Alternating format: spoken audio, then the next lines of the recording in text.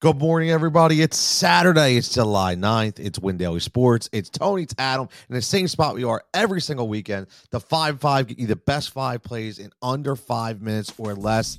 And Adam, we got 9 games on this 4 o'clock starting slate. And I got to look and ask you, I mean, there's some good pitchers here, but who's that ace of the slate? Going to wind up being Brandon Woodruff, and it's kind of hard to argue that. He just steamrolled this Pirates team. There really hasn't been much that has changed since then. And Woodruff had a rough start to the season, but he came back from injury. In these past 2 starts, it's been 11 innings, 18 strikeouts, 0 walks, and 1 earned run allowed. He looks like he's back to what he expected from him from the very start. At 10,000, he almost has to be the chalk of the slate, and I'm right along right with that. As a pump pitcher, as a 1B, do we ride a Kyle Wright against a suspect Washington lineup? Do we look at a Hunter Green for K potential against Tampa Bay? What would be that next pitcher in line for our lineup? Well, that's where things kind of get difficult, because if you're looking for some type of safety, it probably ends with Framber Valdez. That's $19,000 you got to spend on pitching. Could be a little bit difficult. Do like Tristan McKenzie a little bit. He's in a spot that should kind of suppress his weaknesses, gives up a ton of fly balls, but he's in Kansas City. That's going to help. Hunter Green's kind of always on the table. You know, the Rays strike out a lot. You kind of never know what you're going to get with him. But a lot of lefties, he's been a little bit better on the left side of the plate. It can certainly work out. He has a really high ceiling. I think probably the punt pitcher that most people are going to turn to here is going to be Carlos Carrasco. He's at home, which has helped. He gets Miami, which should help. I mean, they're without 2 of their best hitters, Chisholm and Jorge Soler, on the IL. He's coming off a strong start of 2060 K points. I tend to think your cash combo is going to be Woodruff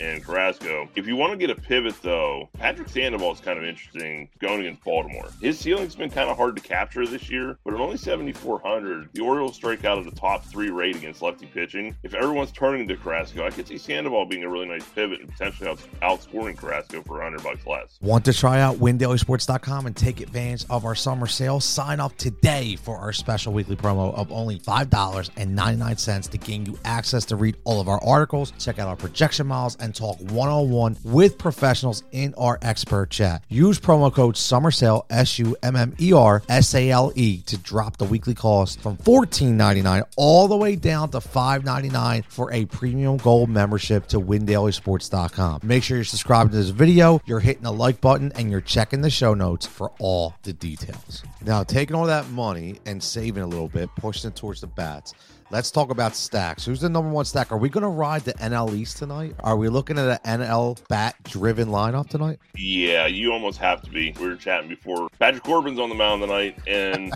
while he's been a little bit unlucky, his ERA numbers are pretty high and probably don't deserve to be that high. This is still the Atlanta Braves lineup against lefty, and they still just destroy lefties. Pretty much by any fact, you have to go right back to them. They went nuts last night. They got into that bullpen early. Cunha smacked a 3-run shot, absolutely killed it. Swanson, Riley. I would assume D'Arnaud and Contreras are probably going to be in the lineup because Adam Duvall's on paternity leave right now. I'd probably play Contreras and save the money. Got better statistics against the left side of the plate anyways, and it saves you $1,100. Big difference at the catcher spot. Even Michael Harris, don't be afraid to play him. His WOBA is over 300 against the left side of the mound. 3,300. Yeah, I mean, Corbin's just not getting anybody out. I kind of don't know why they still have the kid hitting 9th. I'm not saying, okay, he should hit leadoff or anything, but, bump him up to 7 or something, man. The kid's hitting 310 with an 885 OPS. He's hitting 9th. People don't really play him because of that. He's a nice piece of the wraparound stack, and listen, he may only face Corbin once. The Braves get him early and often. You don't really care about the lefty on lefty matchup, and it's not that bad in the first place. Get different, get valuable. There's a lot of values right there. I don't understand. I hate talking about the Mets and the Braves because I am a Philly guy, but I got to tip my hat, man. They are a very, very good team, and we're trying to make profit.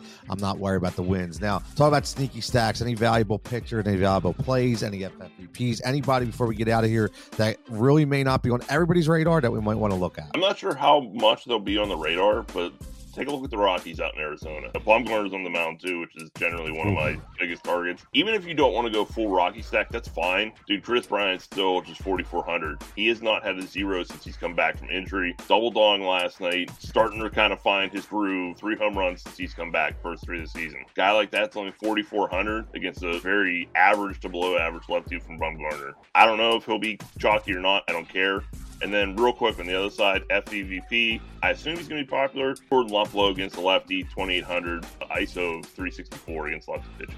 I love the Rockies call as well. I mean, it's like we have the reincarnation of Jake Arrieta with Baumgartner and Patrick Corbin. They're the plays. I love the FFVP. There's a lot of interesting plays. Now, I know this guy isn't really FFVP under that threshold, but Ryan McMahon just keeps, he was dropping earlier. He's starting to work his way back up. I really like him in that Rockies lineup. He's up to 3,800. He's slowly but surely getting back into play. So I think that's a really good play for tonight. But as always, it's Win Daily Sports. It's Tony. It's Adam. This is the 5 and 5. We're here every weekend, breaking it down in under 5 minutes, get you the best plays that we can possible.